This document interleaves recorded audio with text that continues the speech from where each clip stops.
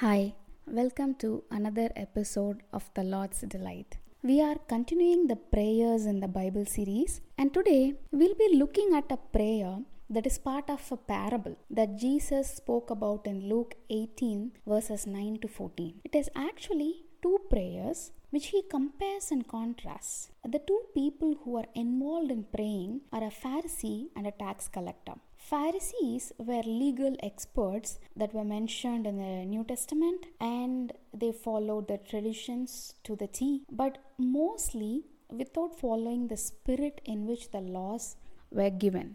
Basically, they were Jews in the Bible who strictly obeyed the rule of Judaism. They were socially accepted with a higher status and they were held in a high regard. On the other hand, the tax collectors of biblical times were wealthy men who were looking to increase their wealth. They paid the Roman regime and made themselves the tax collectors of the regions.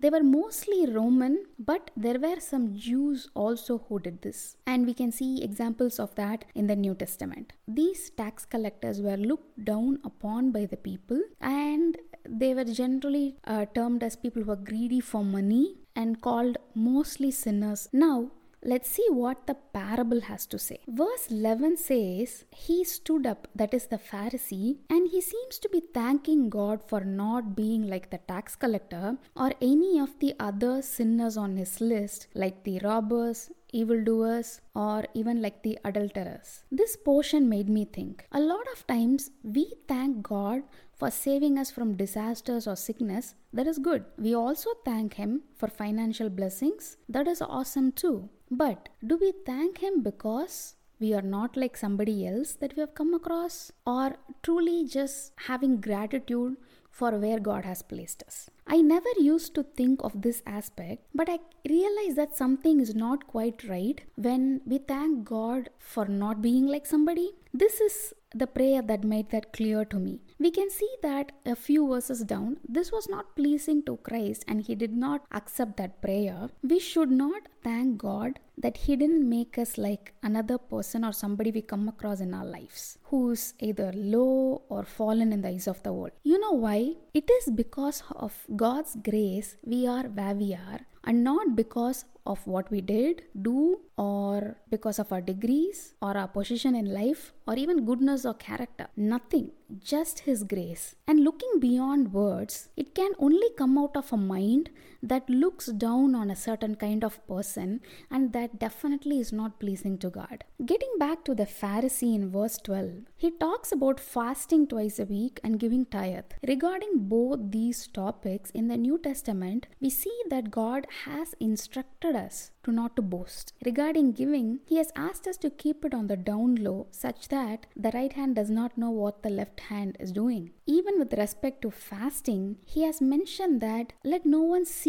that your face is downcast, and we are supposed to put oil on our face and keep it fresh, so that the fasting is between us and God, not to be boasted for the whole world to see. In contrast, let's see how the tax collector prays. He could not even look up to the sky. The guy felt so convicted and he was beating his breast while saying this prayer. This particular action of beating the breast and crying or praying, this is something I have only noticed in funerals where there is an intense mourning situation going on, or when people are in distress and the guy is in that kind of state of mind. So this action tells me that he was sincerely repentant about his behavior and is calling God for mercy. Just a simple single sentence: God, have mercy on me, a sinner. The thing is, we have a God who sees beyond our words. He sees our hearts, our motives and intentions of why we pray as well. In verse 14, Jesus says, the tax collector was justified before God than the Pharisee. We live in a world where we have to market ourselves, be it on the resume, whether when we are seeking a job or doing a presentation, or even on social media. But the concept God wants us to have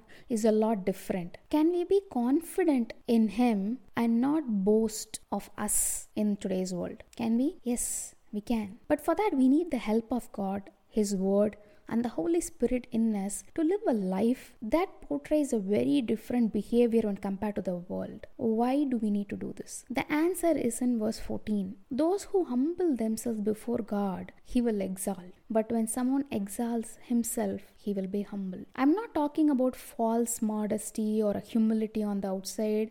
I'm talking about the fact that humbleness is a heart issue. When we are being congratulated for something that we accomplished, are we able to give praise to God and tell the person it is only because of God who gave me the talent to accomplish it? Or we feel like we need to be seen and we need to be acknowledged for what we did. Humbleness is definitely a heart issue. But the sad part is, it is not natural for us. But with the discipline the Word of God brings us, and through the help of the Holy Spirit, when it strengthens us, we can get there, reach the goal of a humble heart with prayer. The prayer of a tax collector is easily memorizable. God, have mercy on me, a sinner. We need to use it, but we shouldn't become so used to using it. That is, we shouldn't be coming to a place where we abuse that in-depth, heartfelt, a single sentence prayer. Okay guys, that's it for today, and I think we'll be continuing this next week as well. Don't forget to check out www.thelordsdelight.com blog as well. Bye.